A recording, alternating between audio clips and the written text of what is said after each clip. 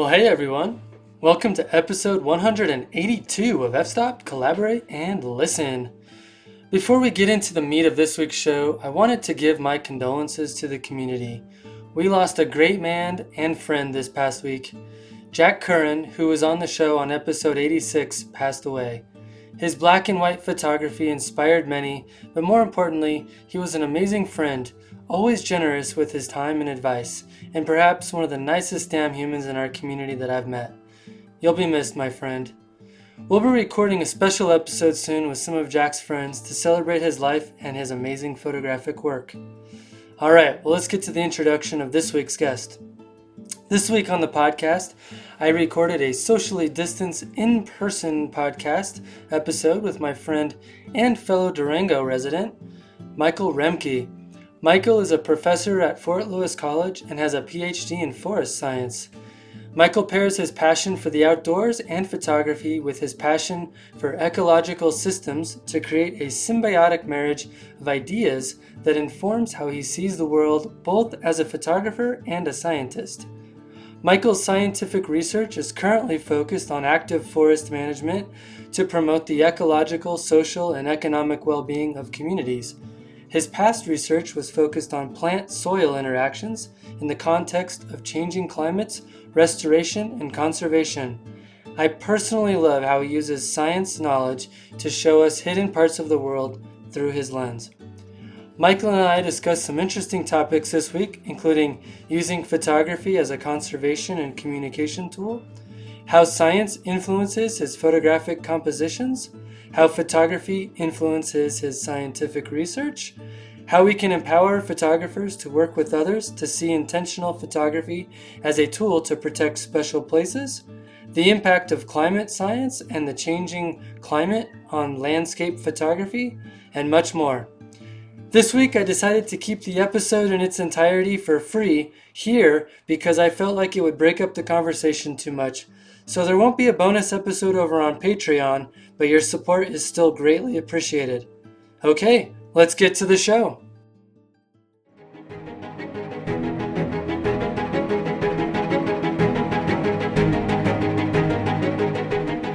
All right.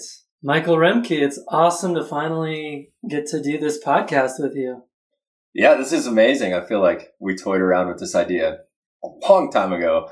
Some random, I think you were having a art show in downtown Durango and I saw you on the street. All right. Walking back from that or something. That's and right. I just mentioned it. Yeah. And then we didn't really follow up and then here we are. Here we are. We finally made it happen. And here we are in your awesome, I guess you would say a studio apartment. Yeah. Here in Durango. And I was immediately impressed by the fact that you're not married and therefore you don't have a wife who prevents you from hanging your own artwork on the wall like I have at my house. So you have 15, 20 of your own images on the wall here? Something like that. That's pretty it's awesome. It's my space, so I get to do what I want. And I just enjoy making prints and I'm working from home these days, so I built my own little forest ecology nook, and it's nice to be able to be reminded of why I like being outside instead of stuck in this basement apartment all day just with bleak white walls. Yeah, it's interesting when I look at your work on the walls. They all seem to have some similar themes to them, I would say. There's a lot of forest photography, mountain photography, and you have several images of literally the forest is on fire. So I think that's super interesting and maybe is a good segue into you introducing yourself as a guest on the show and telling us about who you are. Yeah, it's always so loaded, the introduction. I'm just a dude. I'm just some guy in Durango. What more do you want? I like to ride bikes and rock climb and be outside. But in all seriousness, I think the photography and the theme of the photos is a great segue to introduce myself. I originally moved to Durango to come to college back in, 2007. I guess is when I started college in Durango. And my dad was a film photographer. And so he kind of was like, oh, Durango's beautiful. If you're going to go to college down there, you need to have a camera. So he sent me with a camera and I was just like, what is this silly thing? And collected dust in my dorm room. And slowly but surely the Durango landscape just captivated me. And I was totally in love with the Southwest. Right. Well, it's pretty easy to do, right? Yeah. I mean, you drive 3 hours and you're in beautiful Red Rock country. You drive 30 minutes, you're, right at the high Alpine. It's the diversity of landscapes here is phenomenal. And I was racing mountain bikes at the time. So at that moment in my life, it was like, let's go ride bikes. Yeah. Let's get to the desert when it's cold out and let's go to the mountains when it's nice out. And this place just became a mecca of exploration. I moved away after college, worked in Pagosa Springs doing private land management stuff. I guess I should mention I studied biology at Fort Lewis with a mountain studies minor, which was an emphasis in geology, geography, weather and climate, and outdoor education. So is that the typical route a lot of people take with that degree, is teaching or guiding or like river rafting, that kind of thing? Yeah, that's what most people end up doing, is the river rafting, outdoor fun stuff. And I got a little more enthralled with the science. I started studying how plants in the Alpine might respond to warming climates, including how dust on snow might influence plant communities. And became totally obsessed with that scientific avenue, that way of learning and knowing about place and ecology and ecosystems. So that really became a core value and interest and passion and hobby of mine, and thus a career. And ultimately led to me moving away from Southwestern Four Corners to go work with sage grouse, of all things. Oh, okay. Moved to Northeastern California, worked with sage grouse, running around the Great Basin, mostly at night, trying to trap birds. So it's like you go out at night and it's like one person puts a boom box on their shoulder and plays the static of the radio so that the birds can't hear you coming. They can't hear your footsteps. Another person carries a spotlight, and then a third person carries a net. And you just wander around all night looking for birds. It kind of sounds fun. It's fun. It's psychedelic, right? Like you're in the desert at night, just like just listening to the static on the radio, literally pouncing on birds in the middle of the night. And it's unreal. It's a totally different way to experience a landscape. Just out of this world. Yeah. So what were you doing with the birds? Mostly just collaring them, sometimes with GPS collars so we could track their flight behavior. And then we would collect DNA samples from blood and feather samples and sex them. This was in 2012, 2013. So this was right before they were potentially going to be listed by the Endangered Species Act, gotcha, which would have dramatically changed range management, oil and gas development, most things that the BLM, the Bureau of Land Management, I feel like I have to say these days. Like the acronym's gotten so much more confusing. But the Bureau of Land Management manages a lot of habitat for sage grouse. So if they were to be listed, they wouldn't be able to do as many oil and gas leases, rangeland permits, etc. Yeah. So we needed to have a good sense of the viability of these populations. They were able to reproduce or whatever. So I was stuck just wandering around all night looking for birds. Yeah, I'm curious, the time you spent romping around in the desert looking for birds, did that have an influence on your desire to pick up photography more? It shaped it in different ways because now I was spending more time in the dark, outside, staring at the stars and seeing this weird tunnel vision of the world, right? When you're walking around with a spotlight, you don't really see your surroundings, but you instead see whatever it is that your spotlight is composing. And it definitely like reframed my thoughts that photography is an abstraction of reality. Where prior to that experience, I used to think photography was reality. It was a still image that represented the world. Right. Then I realized the world to a photographer is what you can see with the camera, which, if we're just going to talk realism, that's one avenue of abstraction of reality because I get to choose what is represented in my photo. It's not the entire world of what my eyes can see if I look around and navigate the world. It's just what I frame with my camera. Right. So wandering around in the desert definitely did that for me because most of my life was this tunnel vision of like whatever the spotlight showed me. That makes sense. So after you spent time romping around looking for birds, what came next after that? Because I think You spent some time down in Flagstaff, right? Yeah, that's right. Your one of your recent photos was a trip down memory lane. So after that, I switched into a graduate program where I pursued my PhD in forest ecology, focused in understanding plant-soil organism interactions in northern Arizona, and trying to better understand how soil biota can help plants survive during times of drought. And if we could use soil biota to enhance artificial restoration of plants. So what is soil biota? Oh, man. It's such a fascinating wormhole. I feel like this is like this black box, right? Speaking of abstractions of reality, this is a whole world you can't even see. I mean, maybe some of us are familiar with mushrooms, right? And like the fruiting body that comes up above ground. But otherwise, soil biota is this whole world of underground organisms. 1 gram of soil, we're talking thousands of species of bacteria, hundreds of species of fungi.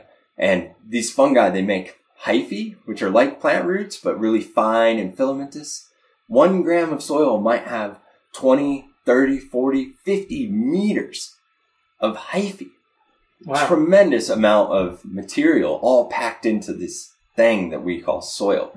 Yet we can't see it with our eyes. We have to really dive in and use microscopes, or nowadays use next generation sequencing and look at the molecular structure of all of the DNA and try to place it all to species. We're constantly learning and describing new species in this world. So it's this whole world of biota that's actually extremely complex, and arguably a whole ecosystem interacting with the ecosystems we do see above ground. And I'm guessing that your study in forest ecology and soil ecology, if that's even a term, but I'm guessing that has had some influence on what you've been most interested in as a subject, as a photographer. Yeah, hugely so. I mean, I think that's shaped who I am as a photographer more than anything. In a lot of ways, it started by thinking of how can I even share the story of what this soil ecology world is. Right. And in my lab, I had a camera, a DSLR mount for my microscope.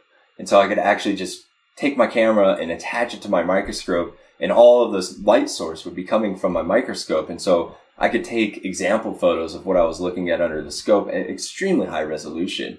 And this became this like whole cool, like, oh, science storytelling. Yet it was so abstract that most people were like, what is that? And it was really hard to make art with it because all my slides had grids on them so I could quantify things. And it was like, this is like a bar graph. It's like, yeah, I need this as a communication tool, but my audience is still scientists. And so then it started to become like, well, how do I transform that into something where my audience is Instagram or people who buy photography and view and appreciate fine art? And it's dramatically shaped how I look at composing scenes. And subject matter, obviously, I mean, you commented on the photos that are behind me, which I call my forest ecology nook. And it's like the photos that Matt's looking at are photos of a fire in a ponderosa pine forest with most of the trees still green, smoke in the ponderosa pine, all the litter getting consumed by fire in a ponderosa pine forest. And then there's a scene with Chapman Reservoir outside of Denver where all the pines are dead. And that's after the Hayman fire in 2002. And something that we think about as a non-traditional fire, or a fire that's novel, something we normally wouldn't see in the forest isn't coming back. And then there's a whole bunch of other just forest photos, intact forests of different types. And I often hiking with my friends and stopping to be like, oh, this is such a nice scene of this forest. And maybe this podcast can help because I have yet to see photographers taking cool forest photography where it's not the sentinel trees. Like we see the massive redwoods and General Sherman and these like classic iconic scenes from the forest, but rarely do we just see like, oh, the mixed conifer forest on your hike in the woods, or the spruce fir on the way to the alpine, or what have you. There's so much to explore and understand and appreciate with our forests. Yeah. Yet they're not really iconic landscape or nature photography subjects. Right. I'm curious because how having had a few conversations with you in the past, I know that, your goal with your photography is kind of multifaceted, because I think you do have a desire for your photography to be seen as art, but you also want it to have a secondary or even more of a primary purpose, in that it tells a story about some kind of scientific reality that you're aware of, but perhaps the layperson might not be aware of. So I'm curious, how do you marry those two things? Oh man, talk about an awkward marriage, right? Right. Like maybe that's a more awkward marriage than the one where your wife doesn't let you hang your own photos on your walls. I have a couple. All right, a couple. We're doing good. Oh, it's such an important question, and I mean, it's so fascinating because, in a lot of ways, like this all started with an introduction to who I am, and I didn't really talk very much about photography in that introduction. In a lot of ways, in academics we talk about imposter syndrome a lot. Sure. That idea of like, are you just saying you're something, but you're not really something? Right. In a lot of ways, I feel that way with photography, because I sort of gave up the idea of being an artist with photography and instead adopted this idea of being a science communicator with photography. Though you're right in that my desires are really to marry the two, fine art, science communication. Yeah. Whatever that is, right? Uh-huh. And so I guess I'm constantly seeking ways to do that. And one way that I've just started is Instagram and Facebook. For whatever people use them for, I've used them to write 2 sentences, maybe a paragraph, maybe longer if it's pressing, about ecology with a photo that represents what narrative I'm trying to share. And that could be as simple as some of these pictures of fire in the Ponderosa Pine Forest and sharing what fire is and how it's shaped our forested ecosystems. And that feels really pertinent to share because there's so much nuance about discussions right now with the fires in Oregon and Washington and California and even in Colorado. There's a lot of complex conversations to be had. And we have political leaders saying, oh, it's all vegetation management. We need to do a better job managing our forests. We have on the other side of the spectrum, political leaders saying, oh, it's all climate change. We need to address climate change. Yet all of these factors contribute to what's happening right now. It's not all climate change. It's not all vegetation management. Right. It's not one or the other, and varying degrees of those two ideas matter for different systems in different contexts. Like the west slope of Cascadia, they don't need to do more vegetation management in those forests. I was going to say, like, if you've ever spent any time in Oregon, they're doing a pretty okay job foresting already. Yeah, right. Like they have these huge clear cuts. Yeah, I mean, there's huge clear cuts everywhere. I mean, that's probably not a good example of something that needs more forest management. Right. Yeah, if anything, we probably need to completely reshift that paradigm so that we're not clear cutting and instead maybe mimicking some of these disturbances and using these more complex approaches known as ecological forestry. And maybe we could be doing that, but not to prevent the fires that are happening in Oregon, right? Like those fires are drought driven. There's a lot of people living in that landscape. I mean, Ashland, Oregon, and those fires that occurred just outside of Ashland, that's practically a suburban fire, not a wildfire. And so we need to understand and label all of these ideas properly so that we don't think, oh, we could just manage those forests and we won't have fires. Well, and I think the other piece of the puzzle that I don't see a lot of people talking about is that, with the drive for bigger, badder, more awesome economy, the proliferation of building more houses, giving people bigger houses in the what do they call that? The urban forest. What is that called? The wildland urban interface. Yeah, the interface. It's California and Oregon and Washington have had fires way before we were there. Right. We're just now noticing it. Right. And because people's homes are there. Exactly. If we're going to build in what I call the fire zone, the places that are flammable, then our homes are now flammable. Right. It's like, cool. Exactly. You just set yourself up for that one. Right. I mean, there's a lot of complexities in all of this, especially thinking about that urban landscape and where we choose to develop. Right. Going back to what you were talking about in terms of forest ecology and what you know about soil. In psychology, there's a concept known as the curse of knowledge, which is basically the way that we think about the world that we operate in as individuals is based on the knowledge that we have about the world that we live in, based on our experiences and what we've learned in school and college and grad school and all those things.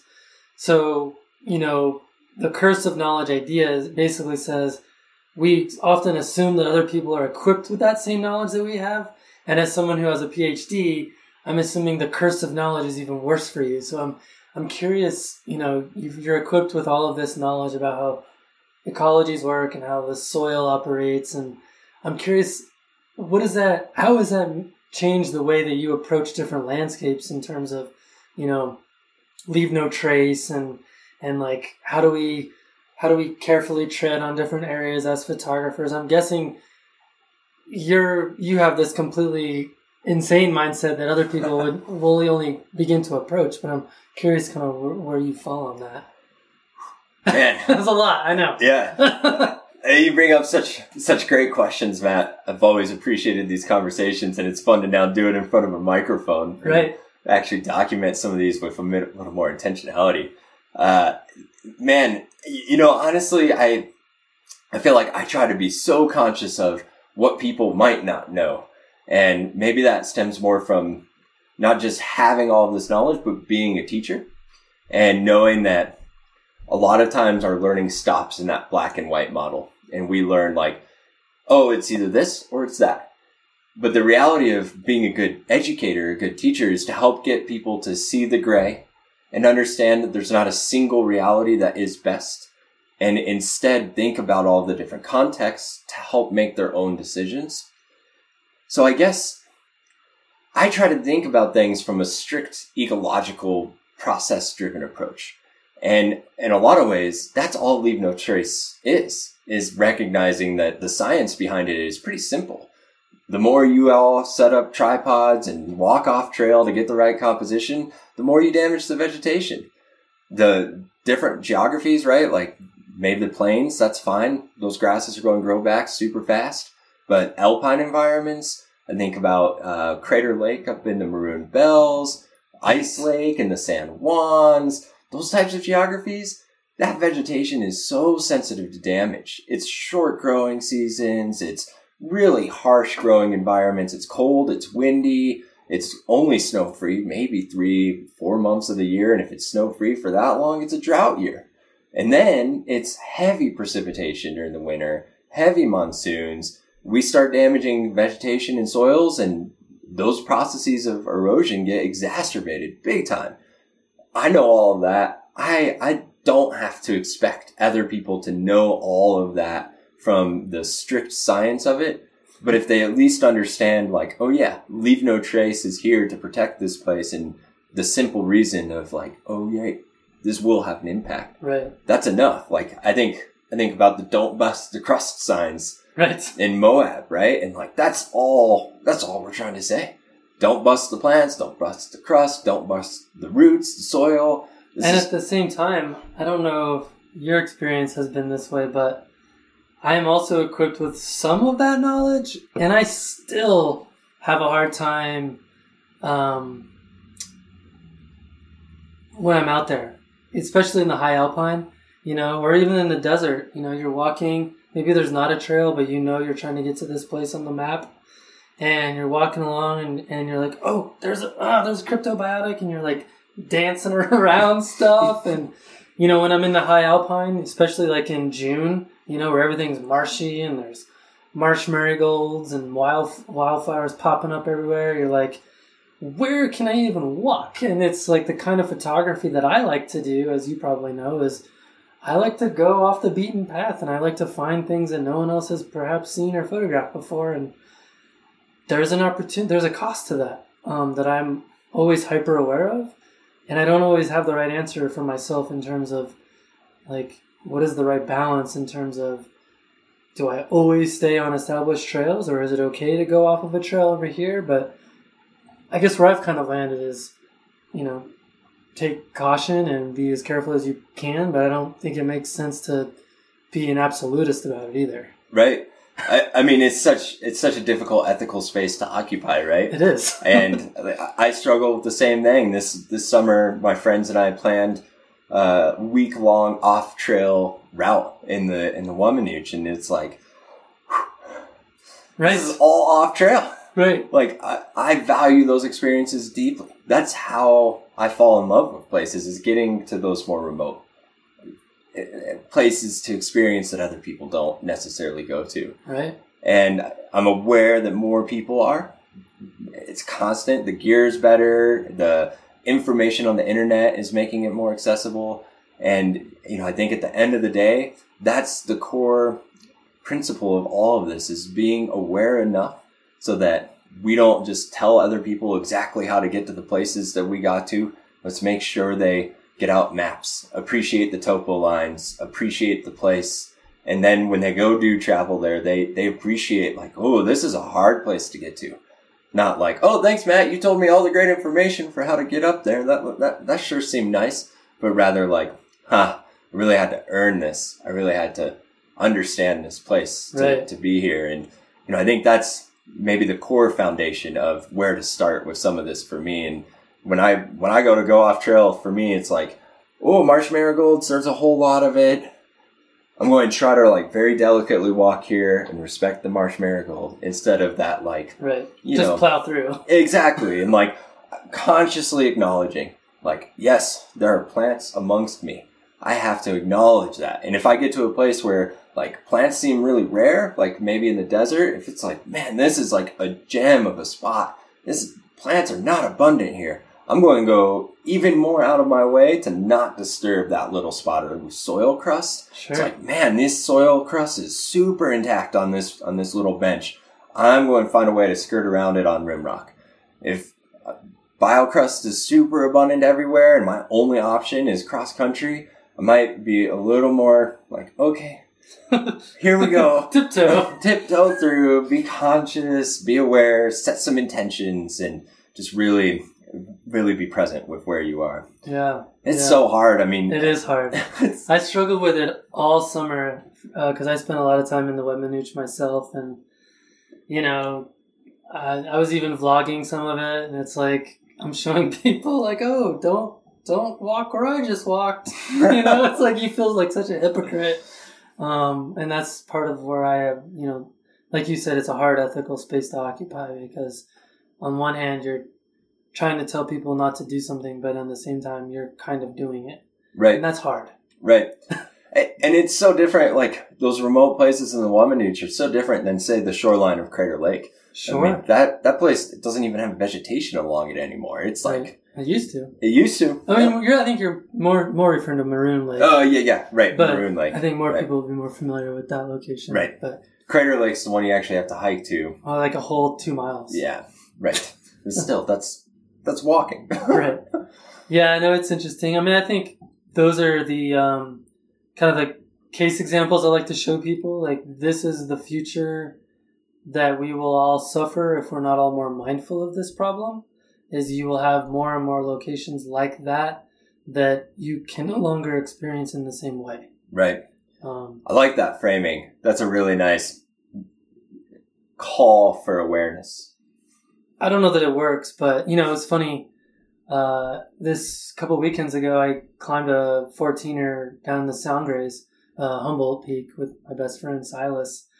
And way back in the day, I was on the board of directors of an organization called Rocky Mountain Field Institute, which literally had like hundreds of thousands of volunteer hours spent on building the trail system in that whole area. And the whole purpose of that was to prevent this erosion of vegetation like you're describing, and to prevent all these social trails from being created. And they have really great before and after photos of that.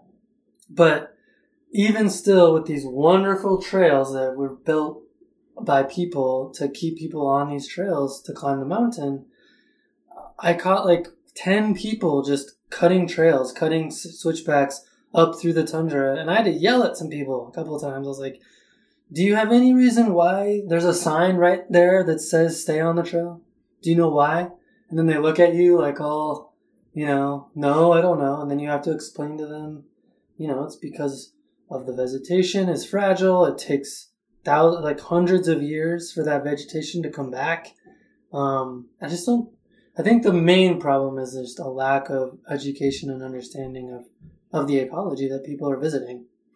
Yeah, so you think maybe lack of awareness is precisely the problem? I think it's one of the problems. Yeah. It's definitely one of the problems that I feel like there's actually a solution to. Yeah. Like you can put money and time into educating people. Right. I think also the sheer number of people that are accessing these places is part of the problem, The fewer people that go to a place, the less damage there's going to be to it in general. Sure. And that's all exacerbated by social media and geotagging and the accessibility of places, the improvement of the economy over the years. It's just more easy for people to travel now. I mean, there's lots of variables that contribute to this problem, but all of those variables haven't come with people learning about a place at the same time, which is... Right. So... Yeah, and now we have a whole new generation of people, like, putting signs up and walk right past them. Mm-hmm. I don't want to stop and read a sign. If it's on an app, maybe.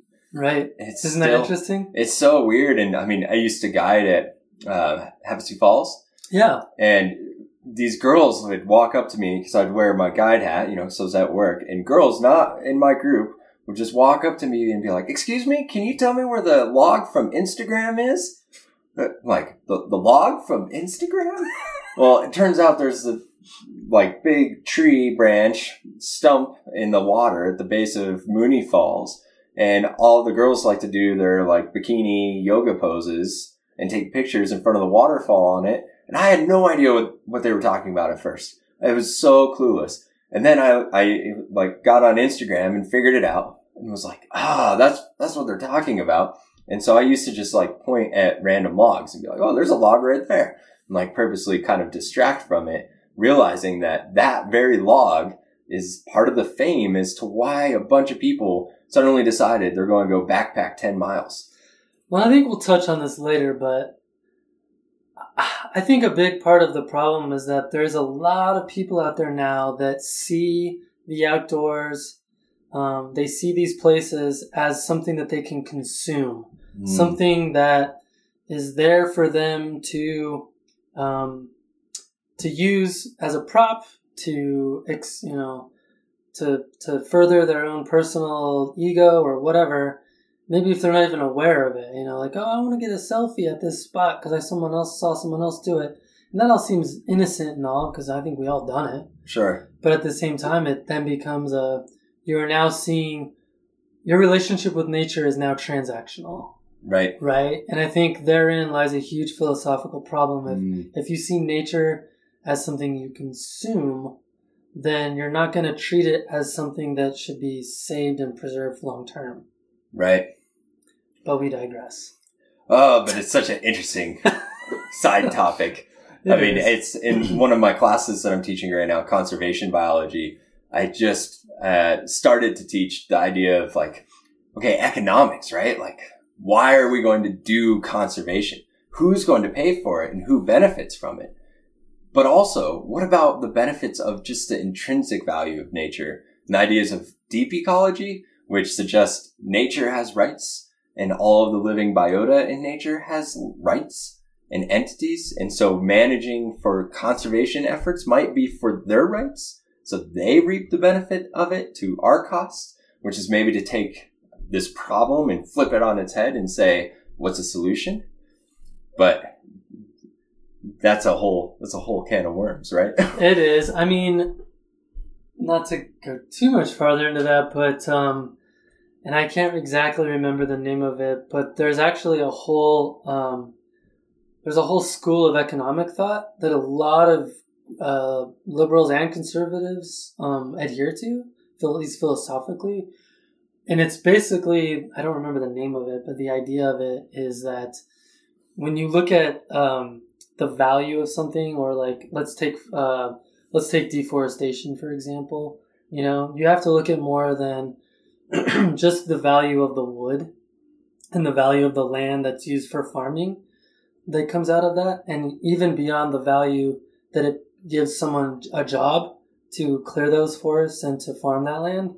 You also have to look at the opportunity cost of clearing that forest, which is like you're going to have less carbon neutrality because those trees won't exist anymore to absorb carbon dioxide. Right. You're going to have more pollution. You're going to have more soil erosion.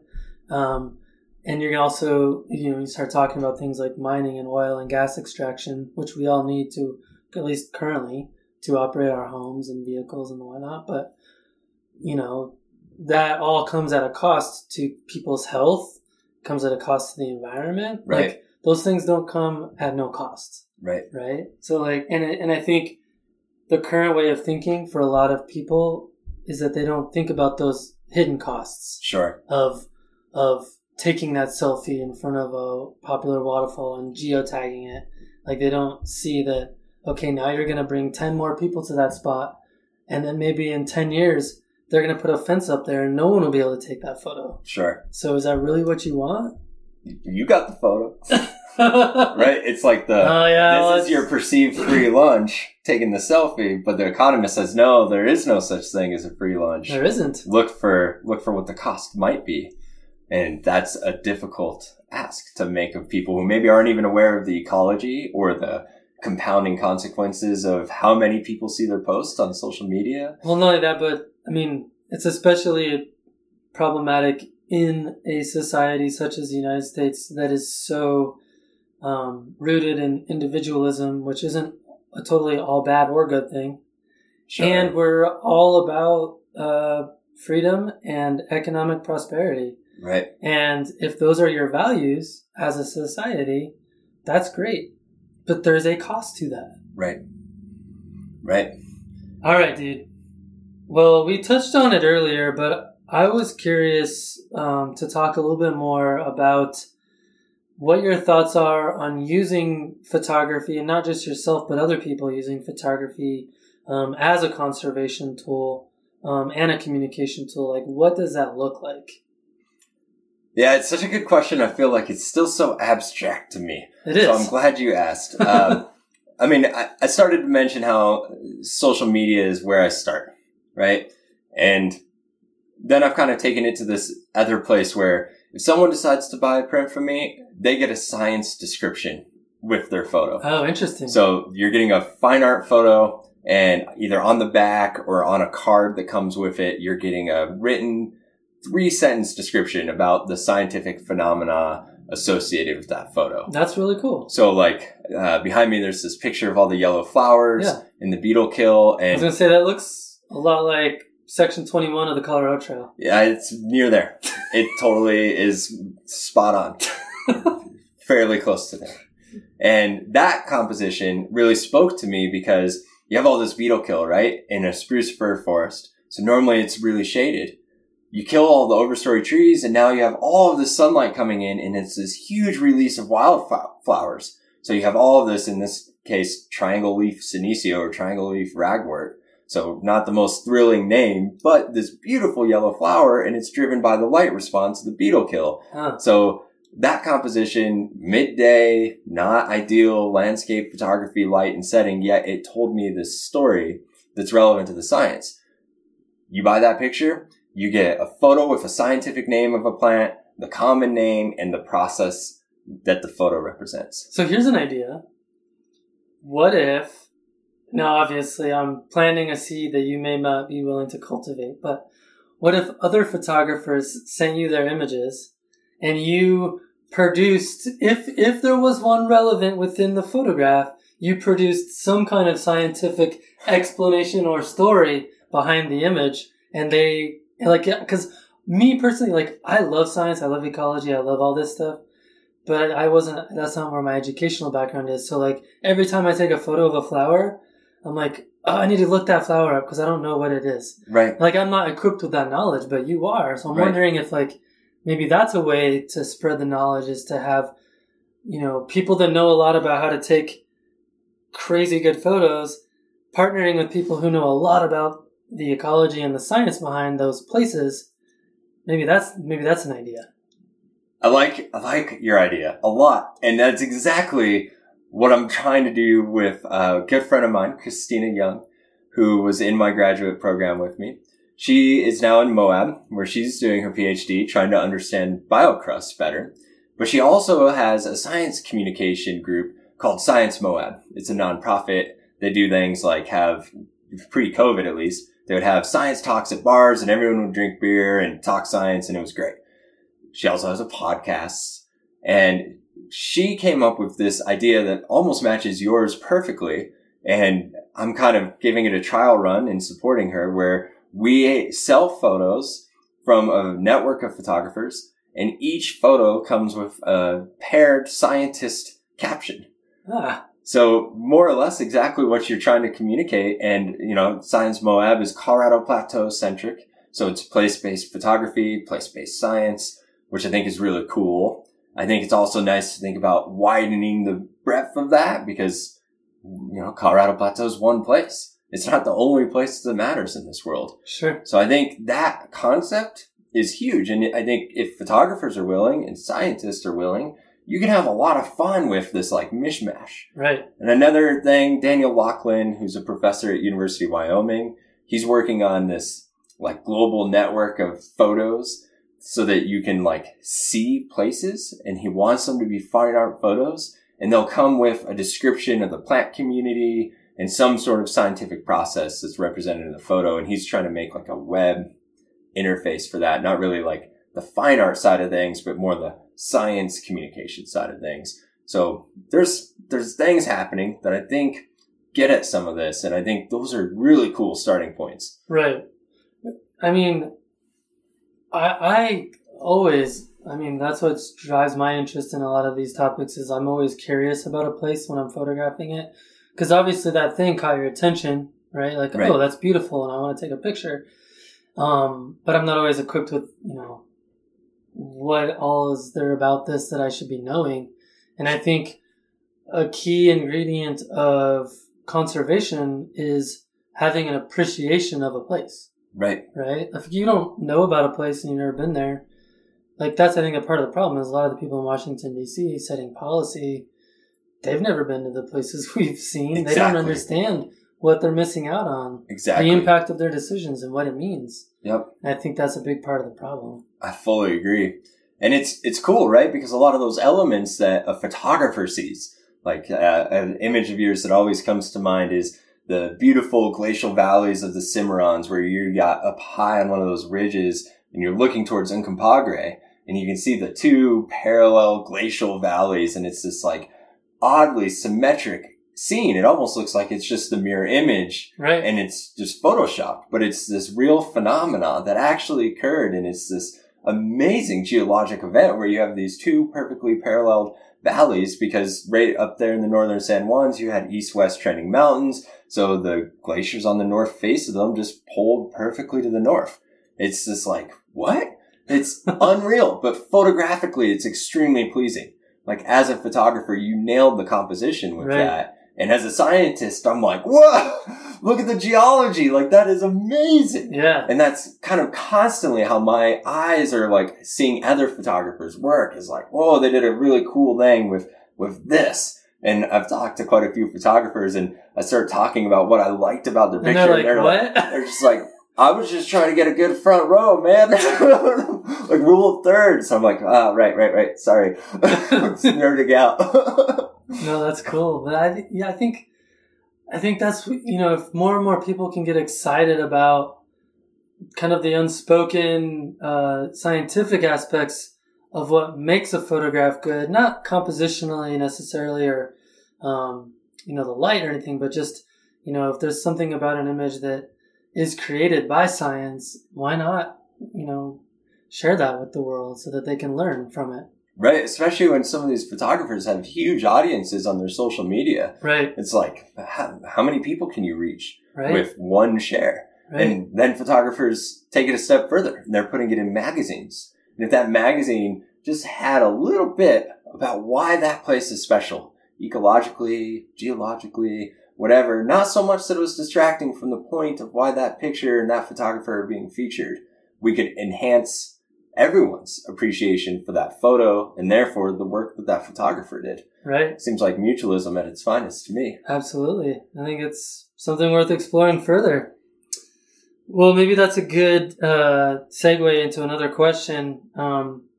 What are some other ways that we can empower photographers to empower others to see intentional photography as a tool to protect special places? Oh, really just diving in.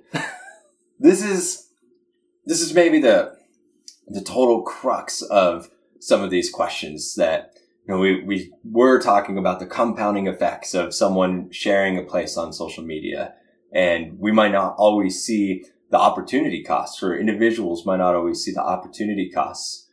I guess this is sort of getting at the idea, what are the opportunities, the benefits that we might not be seeing? And I guess we sort of just touched on it too. I mean, It seems that trying to elevate why a photographer thinks a place is special can elevate their audience's appreciation for place, which if they do feel prompted to go visit that place, maybe that photographer's audience visits with more intentionality and visits with more care and respect because their photographer shared that care and respect in their own inspiration for it. So it seems to me this is simply just helping to reframe how we present why we care about places. Yeah. Move away from this is going to be a great print to sell, and move into this is going to be a great print to sell, and this is a great way to show somebody why I love photographing in Yosemite every year, or why I decided to go to this spot on this day to get the light at this angle so that the shadow of that butte is perfectly aligned on that butte. Right. And like really share that delicate process, even if it's like I tried to come here for 27 different times and finally the light is right. And showing that patience and perseverance and challenge. It's not just you go there, you get out of your car, you walk 10 miles and you're happy. It's more like you walk 10 miles, you sit in the pouring rain, the clouds never break. You go back to your car, vacation's over, you go back to work, you come back out another time, it's totally bluebird, you don't get the conditions you want, you go back to work, you come back again, and now you have this special connection with this place, and it was challenging. Now we deeply appreciate how hard it was to get that photo, rather than just like, wow, beautiful, I'll put it on my living room, please. Yeah. I don't know, what do you think? I mean, I think everything you just said makes a lot of sense. It unfortunately for me, because of the way I'm wired, it had me already thinking a little bit about the proclivity of some photographers to use composites and Photoshop to recreate a scene that doesn't exist, or maybe that they wished existed, or like you said, they went there and the clouds were there, so I'm just going to swap in a different sky that I thought would be there. And I think, you know, it might be a tough sell for some people, but I think you just kind of made a case for how that type of process in photography, or we should call it digital art, I should say, kind of cheapens people's perception of place and experience. And I guess that's just another argument for me to toot my horn about, like, please don't do that anymore, because it's your art or whatever. But I think there are some hidden costs to doing that. I think it makes people that actually go to those places, they're not going to have that experience.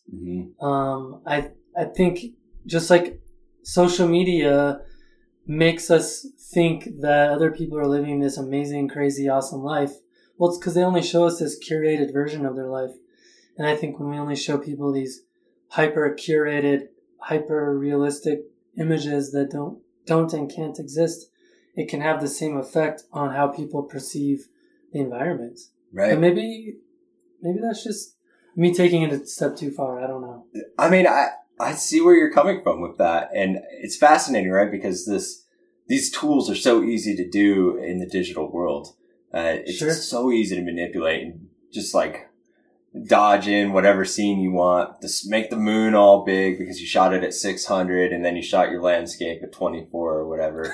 And I mean, I agree. That's no moon. Yeah, like what planet is that? That's like, the Death Star. I mean, indeed, like Star Wars and these planets for sci-fi movies are made with really talented digital artists who do that. Right. They have scenes on Earth that they took pictures of and blended them together to make this like crazy apocalyptic desert mountain scene. Right. And you're like, oh, there's Tatooine.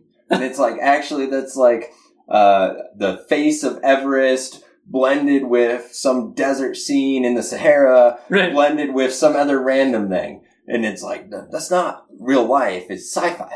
Right. It's totally sci-fi. And I mean, I have this distinct memory because I was a photo guide in Havasu Falls. And one of my clients told me he wanted a photo of the full moon rising over Havasu Falls. And I was like, it's impossible. We're going to be facing south. The moon's going to rise over there. And it's going to come up. And by the time it's above the falls, it's going to be way above the falls. And then it's going to set way over there. So you're never going to get that photo. And he was like, well, I need to get it. I saw a photo like that. And I was like, okay, well, so here's the other challenge. You need to shoot the moon with a long lens so that you have detail on the moon and it looks nice. And then you're going to need to shoot the falls with a wide lens. And you're going to have to blend the moon into that scene with the wide lens. And he was like, well, I want it in one. I want a single image. It's just like, it's impossible. Right. You can compose this where you get up above the falls over here and look adjacent to the waterfall and see the moon rising in the Carbon Canyon, which is a tributary canyon right there. And it's a phenomenal canyon. And the moonrise in that canyon is spectacular. Right. But it's not going to be rising over Havasu Falls. Well, I think what you're speaking about here is the difference between using photography as purely an artistic medium versus using photography as an artistic medium and a communication tool. Right. Because the second you start, digitally altering images to be something that can't exist, you're communicating something completely different about that place in that here's something that can't exist and never will exist, but I'm showing it to you anyway. Right. And that's fine if that's what you want to do, but it's you're kind of missing an opportunity to communicate about a place. Right. Or maybe you're accentuating someone's experience of a place. I don't know. Yeah, I mean, who knows, right? And maybe it's your intentionality. Like if you're just trying to get publicity, likes, all those outputs that we can easily quantify, like you were describing earlier of like, oh, this is something that I can exploit and make money off of and sell prints with. Well, mission accomplished, perhaps, right? Like how many times do the fake composite blends spread on social media? Like, well, people love them. They love them. It's insane. Where then, like, the same photo from the same place under natural conditions, single image, people are kind of like, oh, that's pretty. Right. No, I think that's, not to go too deeply into that particular subject, but that's another argument that I have against compositing because I think talking about opportunity costs or hidden costs, I think when the general public comes to view photography or come to expect it to be grandiose in that way. Images that are of a more realistic fashion, straight photography, if you will, doesn't mean not artistic. It just means it's straight. Right. People are not going to view it with the same amount of fervor because they've come so used to seeing these ridiculous scenes that can't exist. And do you think if a composite artist reveals, hey, this is a composite blend, that changes the outcome at all? I think I've actually done that as an experiment in person with people. Like I'll show people photos that I've taken back when I used to do composites. And when you immediately get a different reaction from people when they realize that it's something you've quote unquote manufactured or created. I think people are like, oh, okay. And there are some people who are like, I don't care. It looks great. It's cool. But I think the reason why most people don't disclose that straight out of the gate up front is because they know that it'll be met with less enthusiasm. Interesting. I think. I mean, there's a story from like a 1994 article in The Atlantic with Galen Rowell. I'm sure you're familiar with Galen Rowell. Absolutely. Where he has a photograph. He used to have a photograph of this bear in his gallery that was like towering over the photographer, like with his teeth snarled and everything. And it was like this powerful image of this bear about to attack. And he had I'm probably going to butcher the story a little, but he had lots of people come in and ask about it. And every time he had to explain it to people that it was a Hollywood trained bear that he took a photograph of, that it wasn't a real experience. It wasn't something he encountered in the wild. It was a manufactured photograph, staged, if you will. Right. He could literally see the disappointment on people's faces. Like, oh, it's kind of a letdown. Like, oh, I wish that was real. And I think I always remember reading that and thinking, I think there's a lot of people out there that would probably have the same reaction to some of these photographs that they love if they knew how they were created. Right. In a lot of ways, it comes back to this initial idea of photography is perceived to capture something real. In the moment, Instagram, right? Instantaneous. That is what the photo captured rather than something that was staged, something that was manufactured or altered. It's this fascinating reality. I mean, I blow people's minds all the time when I show them Ansel Adams and where he's circled on all of his photos where he's going dodge and burn to justify why I use Lightroom to make basic edits to my photos, because I have some purist friends who are like, that's digitally altering photographs. And I'm like, well, let's look at what Ansel Adams did. But people perceive that, like, that's the difference between film and digital, is film was totally raw, totally real, unedited. Which it wasn't. And it wasn't. And then they perceive digital as like, oh yeah, it's hopefully unedited unless you've done all of these alterations, and then it's not a pure photograph anymore. Right. And so maybe this is getting at, is it reality or something else? Well, and I like what you said, because I strongly believe that, that idea that photography is rooted in a real event or an experience or something that actually happened is part of why this debate happens, because truly photography is the only artistic medium that has that constraint.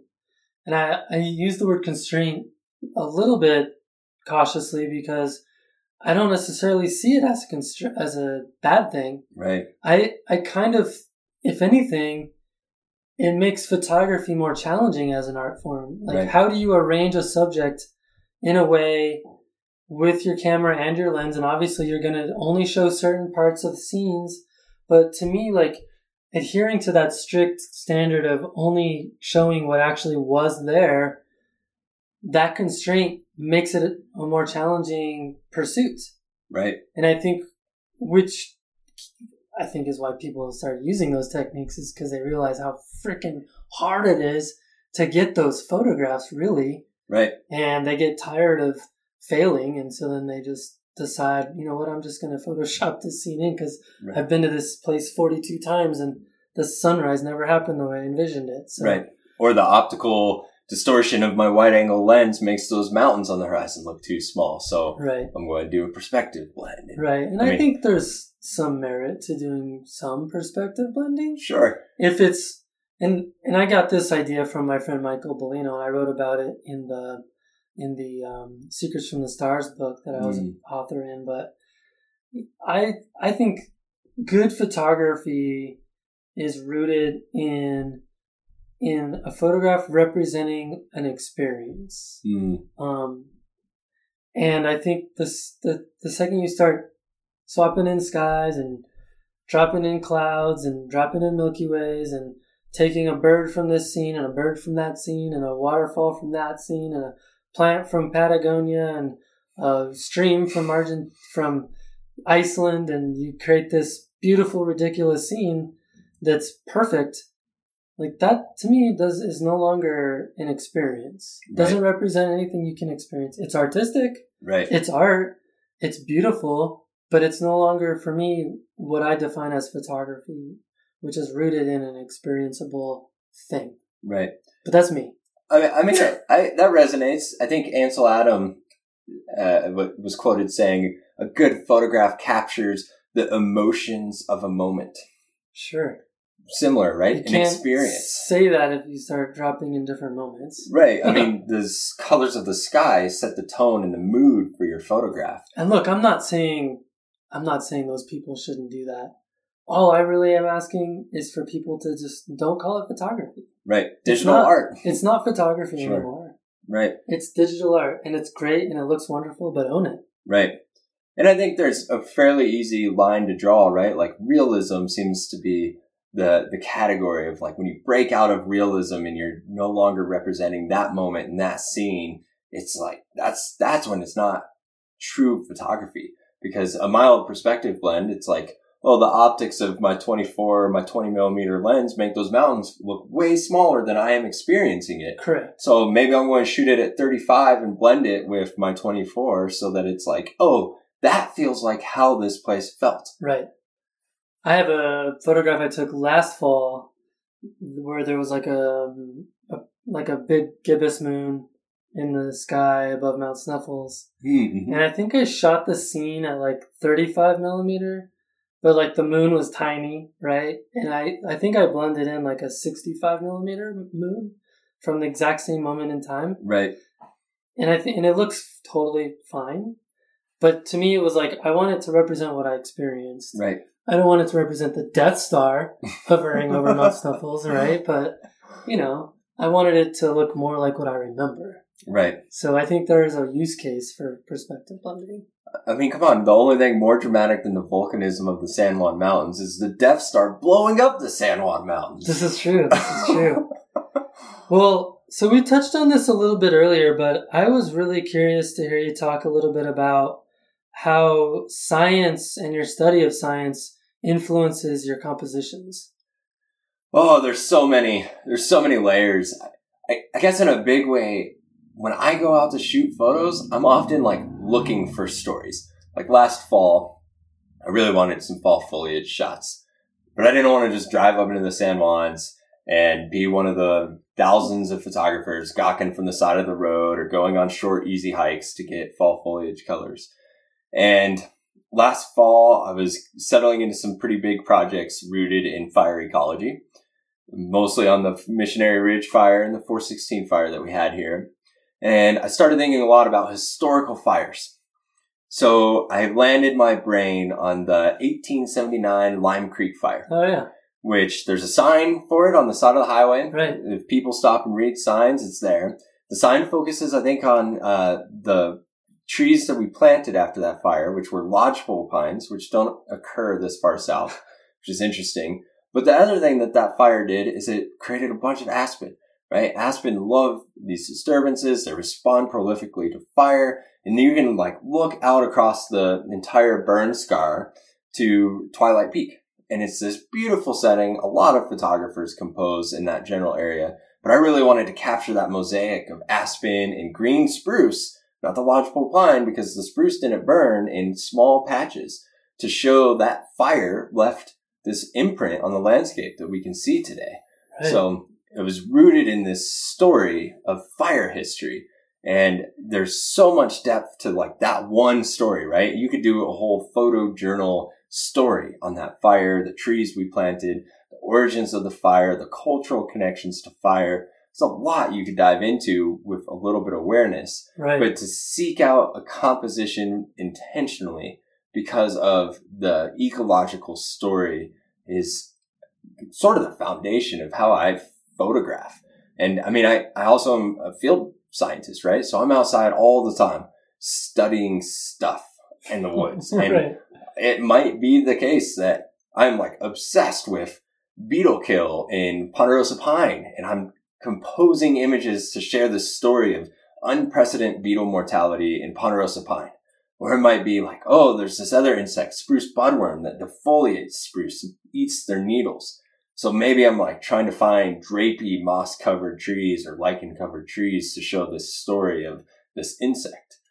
I guess it's endless with ecology, right? It's all interactions. And that drives how I think about where I want to go, what I want to compose, and what I'm inspired to photograph.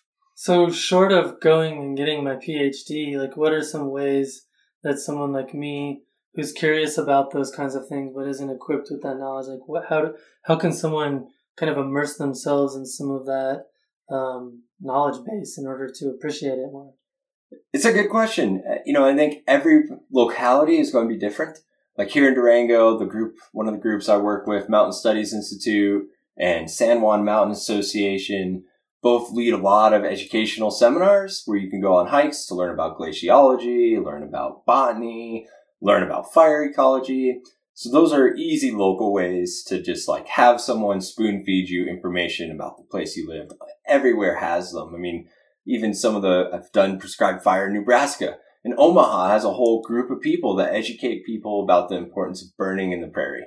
And so that's a great place-based tool, is finding these nonprofits that do education and outreach, or maybe there's some for-profits too. Sure. The other thing is literature. And when I say that, I don't mean go get on Google Scholar and search for papers.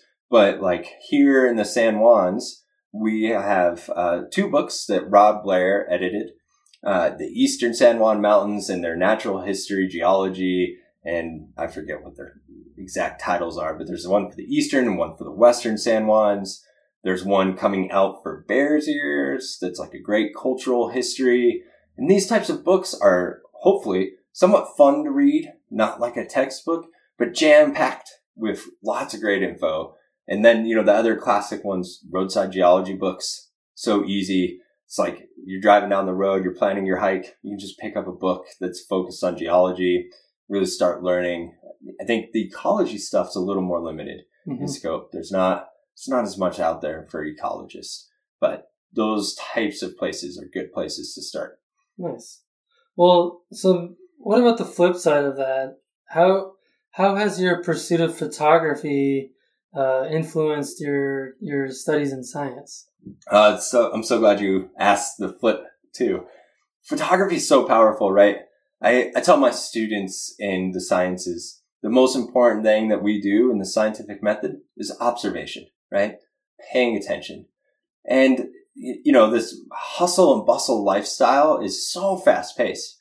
It's so hard to actually go slow and not just go outside, get the work done, go home.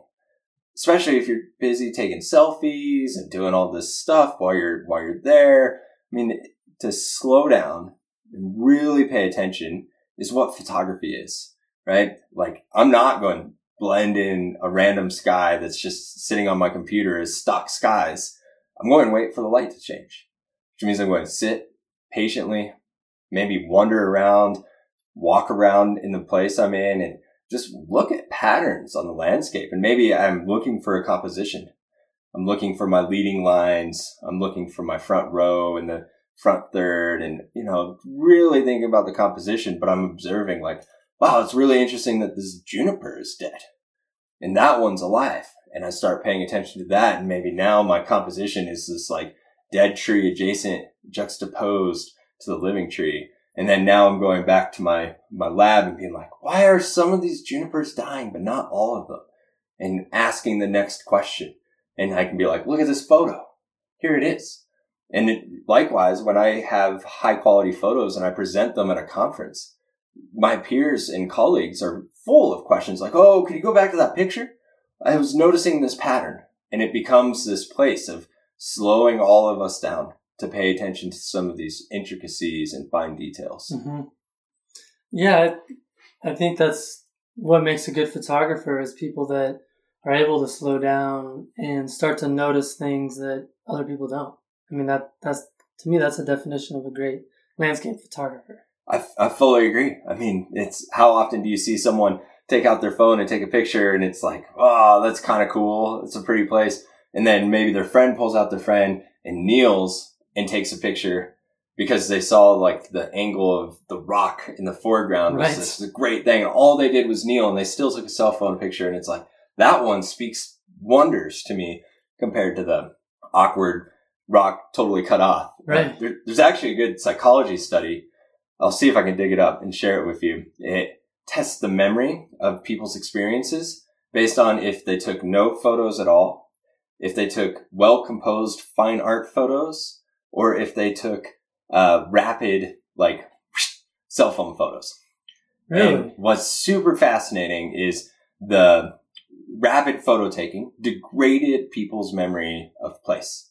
They'll have almost no recollection of the experience they had, unless they're triggered by their photos. I'm saving the fine art photographer for last.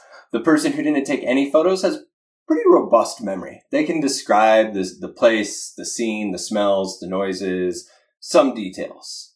But the fine art photographer was really able to explain depth and detail of place and described objects that neither of the other two groups noticed.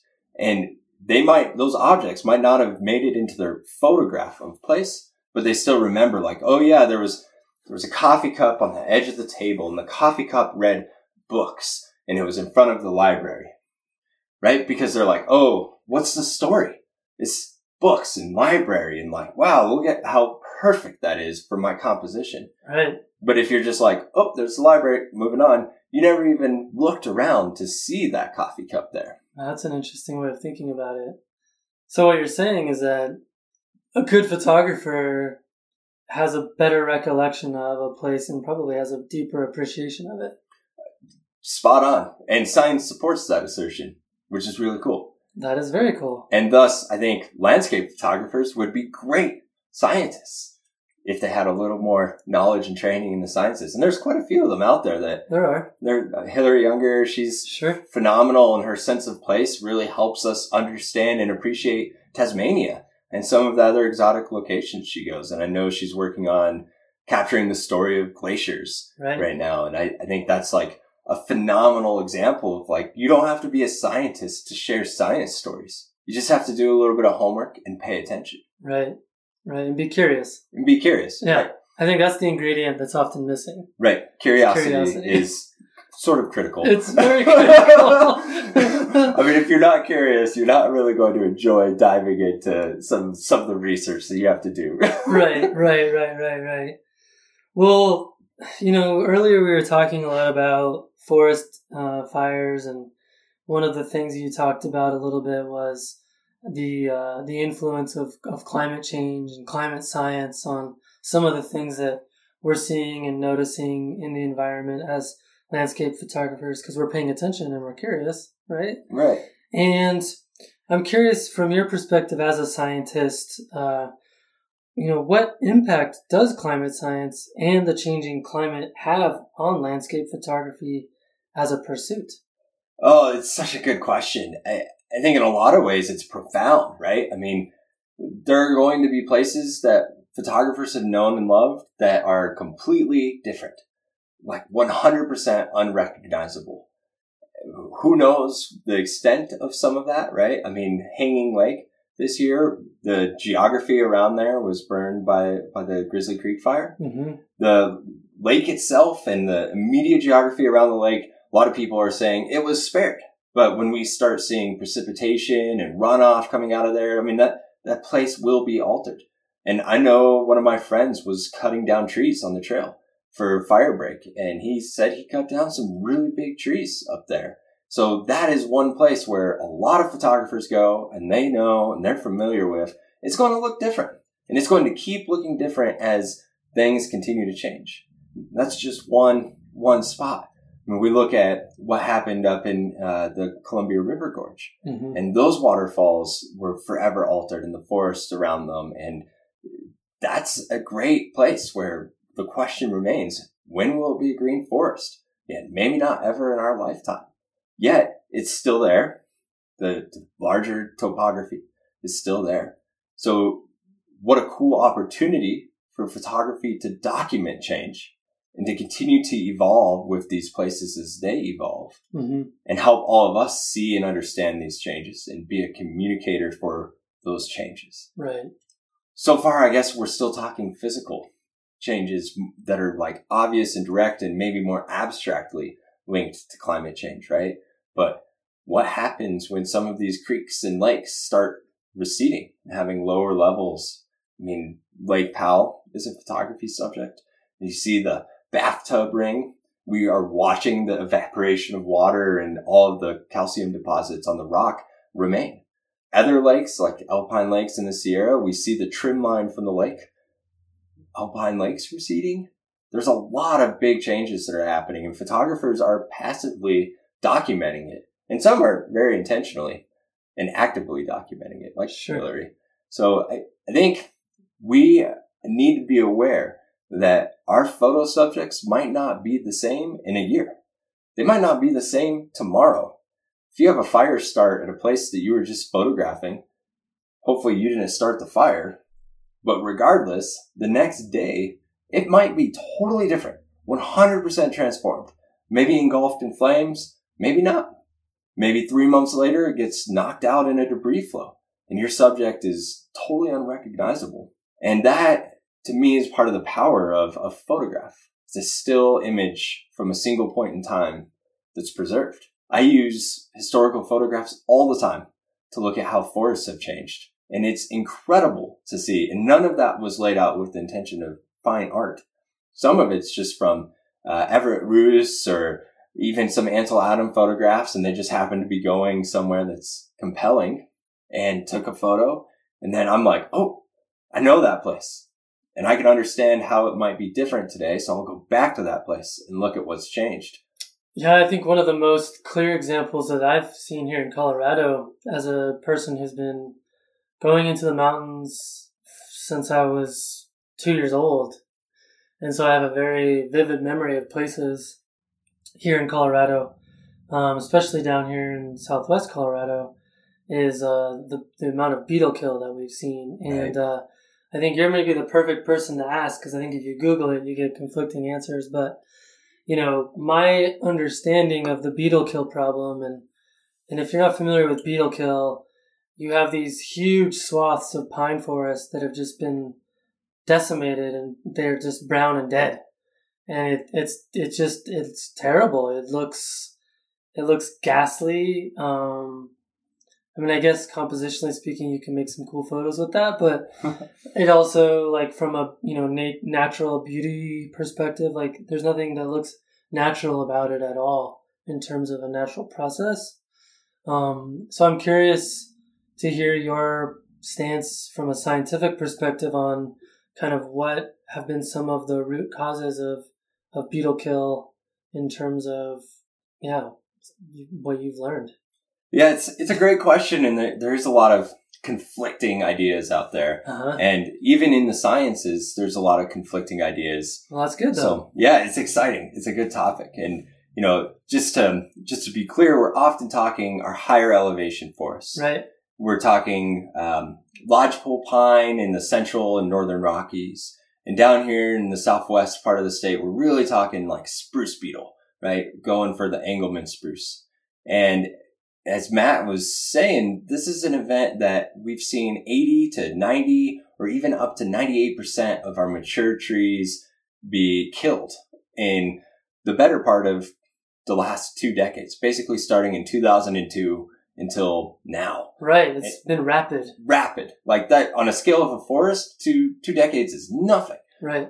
And these are forests that generally management hasn't been a big part of. Fire normally would only happen every 100 to 300, maybe up to 600 years. So fire's infrequent. And when fire does happen, it kills all of the overstory trees and takes out most of the forest in what's called a stand replacing fire. Yet, we don't know very much about how often these beetle outbreaks occur on this type of scale. It's believed that part of why they're so bad right now is because these beetles, they have a life cycle that's dependent on temperature. So if you have a warm winter and then warm spring and then warm summer and then warm fall, when they would normally only live one life cycle in an entire growing season, they're now living 2 life cycles an entire growing season. So the population is increasing exponentially. And then they don't die in the winter. So They survive. And then the next year, all of the population growth produces 2 life cycles worth of beetles. So you end up with these exponential growth curves with almost no mortality in the winter. And they just start sweeping through the forest, like hungry for trees, moving on to the next green stand, just like kill, food, right? So there's this climate-driven process. Some think our lack of fire, even though that only should happen every 1 to 300 years, is allowing these beetles to really take control because there's no patches with no food for them. So they have this continuous food source. That makes sense. So one could argue that returning fire to these landscapes and letting big fires happen might actually help with some of the beetle problems, but perhaps it's already too late, right? Like most of our forests are already totally decimated. Right. The only piece that's inspiring is Wolf Creek Pass is one example. The amount of regeneration that's happening is pretty phenomenal in some places. And mostly we're looking at subalpine fir and Engelmann spruce coming back, but they're coming back in numbers that are like healthy forested numbers. So maybe some have taken it a step further and said, this is just part of these disturbance cycles in these forests, is drought-driven, unprecedented mortality events that occur every 1 to 300 years. And the reality is it's potentially all of those things. Right. Totally. Right. And maybe it's really complicated where, like, in some cases, fire would be the dominant disturbance, and in other cases, beetles would be, and in other cases, both would interact together. And it's some weird hodgepodge of all of the above. And that's why science is like, oh, we have this publication that says this, and this publication that says this. There's no disagreement. It's just, it's complicated out there. Right. And I think the lay public has a deep misunderstanding of how science works in terms of, research can like help other aspects of research come to a more complete picture. Right. It's not usually just one thing. Right. Right. Like it's a combination of variables that contributes to what we see in the world. Right. And just because one paper is published doesn't mean all of the facts are there. Right. It might mean, right, in Southwest Colorado on Wolf Creek Pass in 2014, those are the facts, right? 82% of trees were dead. Those are the facts.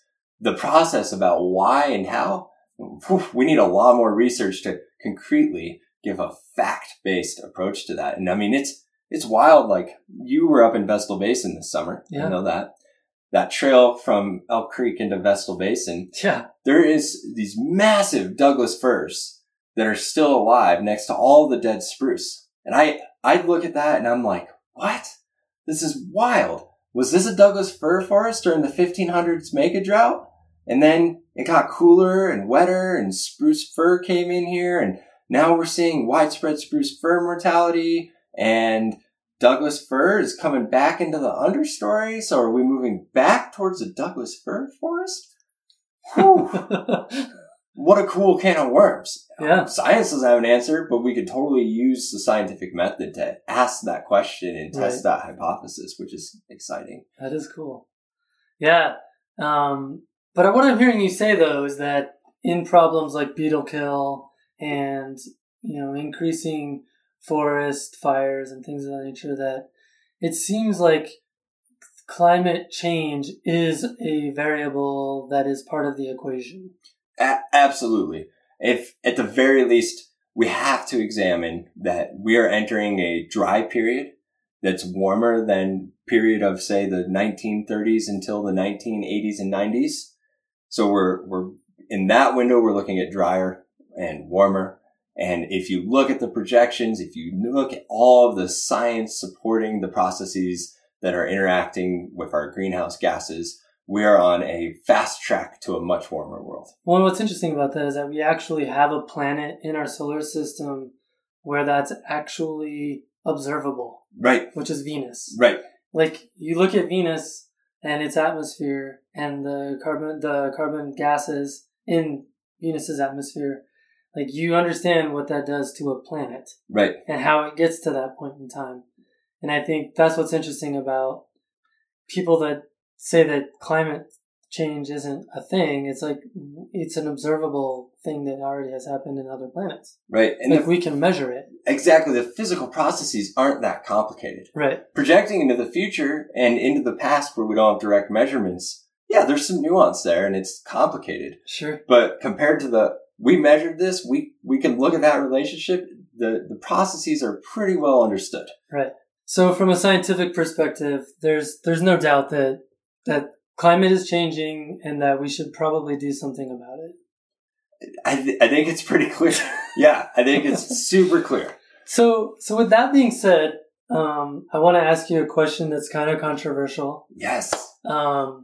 But I have noticed, and I know that my friend Candace Dyer has also noticed this because we've had some conversations about it, and I'm sure Hillary Younger as well.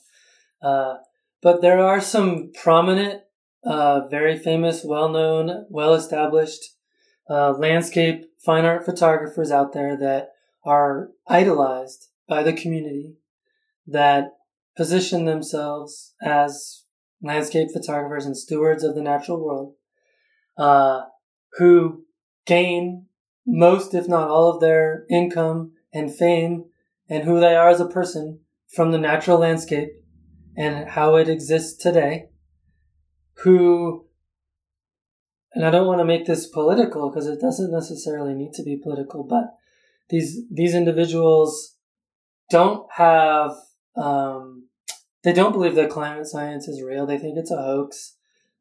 They don't see it as a problem, which to me is kind of this classic, you can't hold two ideas in your mind at the same time problem. And it's interesting to me that we have landscape photographers that think climate science is a hoax. And I'm curious, how is it, from your perspective, how is it that you think that is even possible? Oh, I mean, I think there's a lot of ways that it's possible. I don't know anything about their background and their belief structure. But, you know, I mean, the whole group of people that Bill Nye has spent some time debating publicly include, and even the newly appointed head of the National Oceanic Administration, right? NOAA, the new NOAA head, their director, is a climate change denier. But he's an educated PhD scientist. And he has a background in meteorology. And he also has some background in climate science. And he interprets data in a very different way than, say, the 98% of scientists, and says there's no relationship between greenhouse gas levels like carbon dioxide and temperature on our planet. And he attributes it to a time period of observations where the temperature data is really variable and the greenhouse gas levels in that atmosphere were generally decreasing. And that's a historical time period where we don't have direct measurements. And the primary process for carbon dioxide going down was plants. Plants were fixing carbon in the atmosphere. The variability in the temperature has many hypotheses, some being changes in surface albedo from the advance and retreat of glaciers going back and forth. And some would say, well, why wouldn't carbon dioxide also fluctuate? Because then wouldn't the amount of land available for plants fluctuate? And maybe we found a fallacy in some of these arguments and we don't have an answer. And so that is a place where some scientists lean on a period of data to make a broad assertion that we can't make the assumption that this relationship is always linked into the future or even well into the past.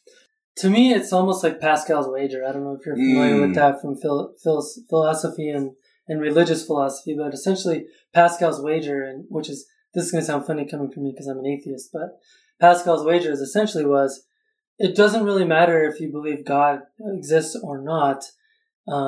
You should believe in God because if you're wrong, the consequences are much greater than if you're right.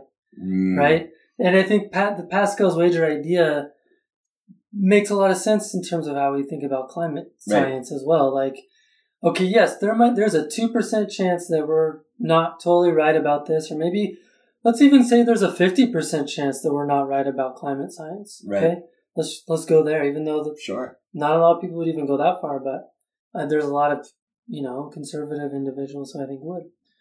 I think even if you were to say there's a high likelihood that we're not right about it, to me, the consequences of not taking action are much greater than the consequences of taking action. Right. So why not? Right. Yeah, I mean, that's how I see it, right? And so this is why it's so hard for me to understand. I mean, I work with a lot of conservative people in forest management, in range management, in agriculture, across the spectrum. And when I approach these people as scientists, we can come to consensus so fast that the world is changing and we need adaptive capacity for those changes. We don't have to talk about the politics of cutting fossil fuel emissions and thinking about how are we going to achieve carbon dioxide emission reductions and what does that mean for a global market and you shouldn't travel on airplanes. We don't have to go into any of those really tough ethical energy production, energy demand questions to at least get on really rapid consensus of the world's changing. We're experiencing more hardship because of drought and we fear that that's going to keep getting worse. So we want adaptive capacity. That includes coming from the owner of one of the biggest mills in the Southwest right now, which is based in Montrose. He's very conservative, yet he's so on board with that concept. So then when I imagine a photographer who's out and about in the world all the time and has dedicated their career to watching landscapes, I don't know how they can't see change. I literally cannot fathom it. I mean, whether it's the change of what we started to talk about with people and land use change and the direct impacts of more people at their favorite photography spots, more roads, more traffic on those roads, more dust clouds from those roads. If you can't see that and you're out in these places, are you even looking? Then if you're looking at lakes and streams and the vegetation around them and forests burned from fire, if you can't see that change, are you even looking? Right. And I guess I'll just say it. Pay attention. You're not paying attention if you don't think there's change happening. I don't know otherwise. Well, and I think not only that, but I think that's why I kind of wove in that question around people that derive their income from it, because I want to hit people where it counts. I mean, if your entire income and existence relies on nature, which we shouldn't be thinking about it transactionally, but if your entire income relies on nature to be in the state that it is in now so that you can make great photographs, and that's shifting away from that reality, it seems to me like you would be motivated to maybe do something about that. Right. But we often see that a lot of photographers, I don't know if it's a lot, but there are photographers that I know personally that are conservative and they call themselves stewards of the natural world and they tout themselves as being heroes of nature. But when it comes down to how they think about climate and what is actually where the rubber hits the road in terms of what makes a difference in those things, they don't put their money where their mouth is. Interesting. And that bothers me. Yeah. And I'm just going to come out and say it. I think as a community, I think we need to do a better job of having those conversations, not confronting people and being assholes about it. But I think asking someone straight up question, like, how do you hold these two universes in your mind simultaneously? Right. Like, because they can't exist at the same time. Right. And so maybe that's what we need to do. Maybe that's a future podcast is get one of these photographers to have that dialogue and that conversation. We heard it from me. Well, I would let's hear it from them. I mean, let's be real. Vote. Right. And voting too. I mean, it's an election year. It's a big deal. And it's not just who's going to be president. It's who are your representatives? It's right. Who are your local decision makers? Right. I mean, cities are so impactful. Definitely. Durango's a small place, but our city can take smart, climate-friendly steps forward and pass regulations so that when tourists come here, they're stuck in a climate-friendly bubble. Right. Our city power is massive. Right. And we're tiny Durango. Imagine Denver, San Francisco, New York, etc. Sure. Like, that's powerful. So I always say vote. And also I think with voting, be the individual that you want to be.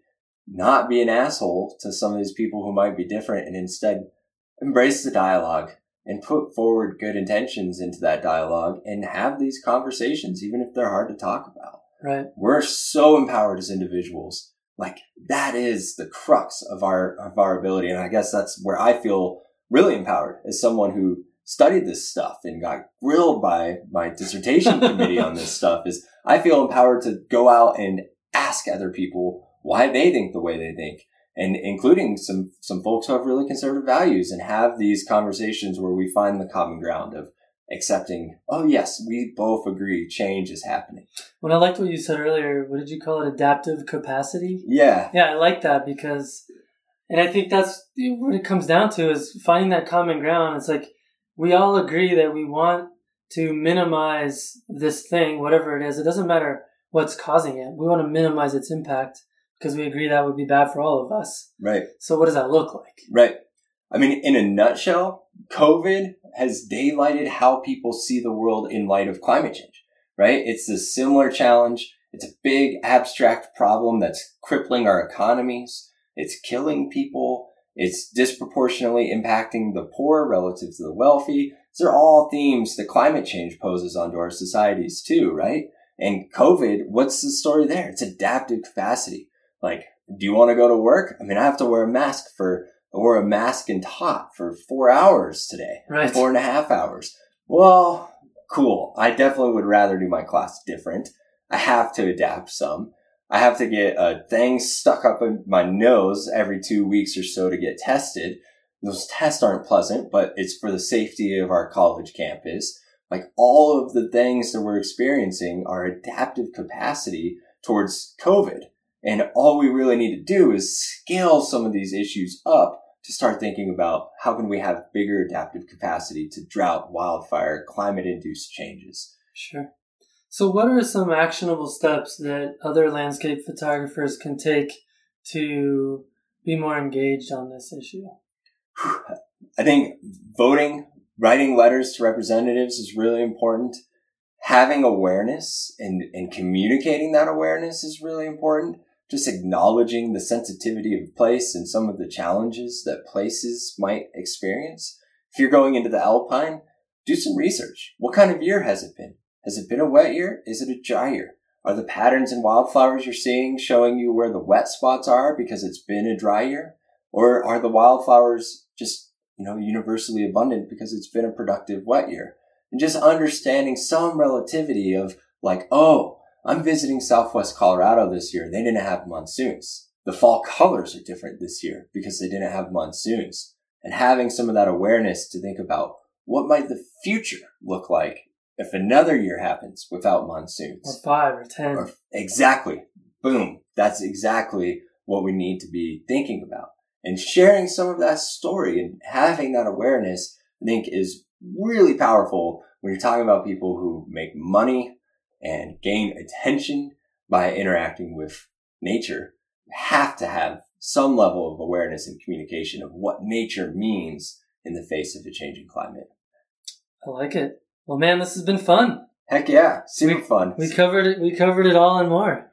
Man, so it's so easy to just like go off and ramble on some of this stuff. I know, and man. Talking with you is always great. So yeah, well, thanks, man. This has been really fun, and I appreciate you taking the time to give us some thoughtful answers to some of these difficult questions. Heck yeah, I appreciate you having me on.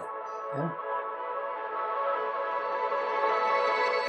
Well, thank you to Michael for joining me for our lively discussion on the podcast. I really appreciate your support and friendship, and I greatly appreciate your viewpoints regarding science and the intersections with our artistic craft. I hope you also enjoyed this discussion and would love to hear from listeners about it over on Nature Photographers Network. Listeners can get a free trial to the site and join in on discussions about the podcast episodes, as well as get thoughtful critique on their images and a ton more. Check it out by visiting the link in the show notes. I also want to thank our latest patron, Gary Crabb, who will be joining us on the podcast soon as well. Gary is a fantastic photographer who used to manage the photographic library of Galen Rowell. I'm looking forward to that episode for sure. Thanks also to former guest Royce Bear for bumping up your support over on Patreon. I appreciate that. I can't do this podcast without your support, so anything helps. Also, thanks to our new patron Charles Stevens, who is supporting us using the new annual membership option, which gives you a discount on your support of the show. Coming up on the show, I'll be speaking with Benjamin Williamson. I've been a huge fan of his work from New England for a long time, so I'm really looking forward to recording that episode. I also wanted to let you know that tonight, Wednesday, October 14th, at 5:30 p.m. Mountain Time, I will be conducting a presentation on mountain photography via Zoom for Linda Nichols Happy Hour. If you want to join up, look for details in the show notes. Well, that's all for now. Thanks for stopping in, collaborating with us, and listening. See you next week.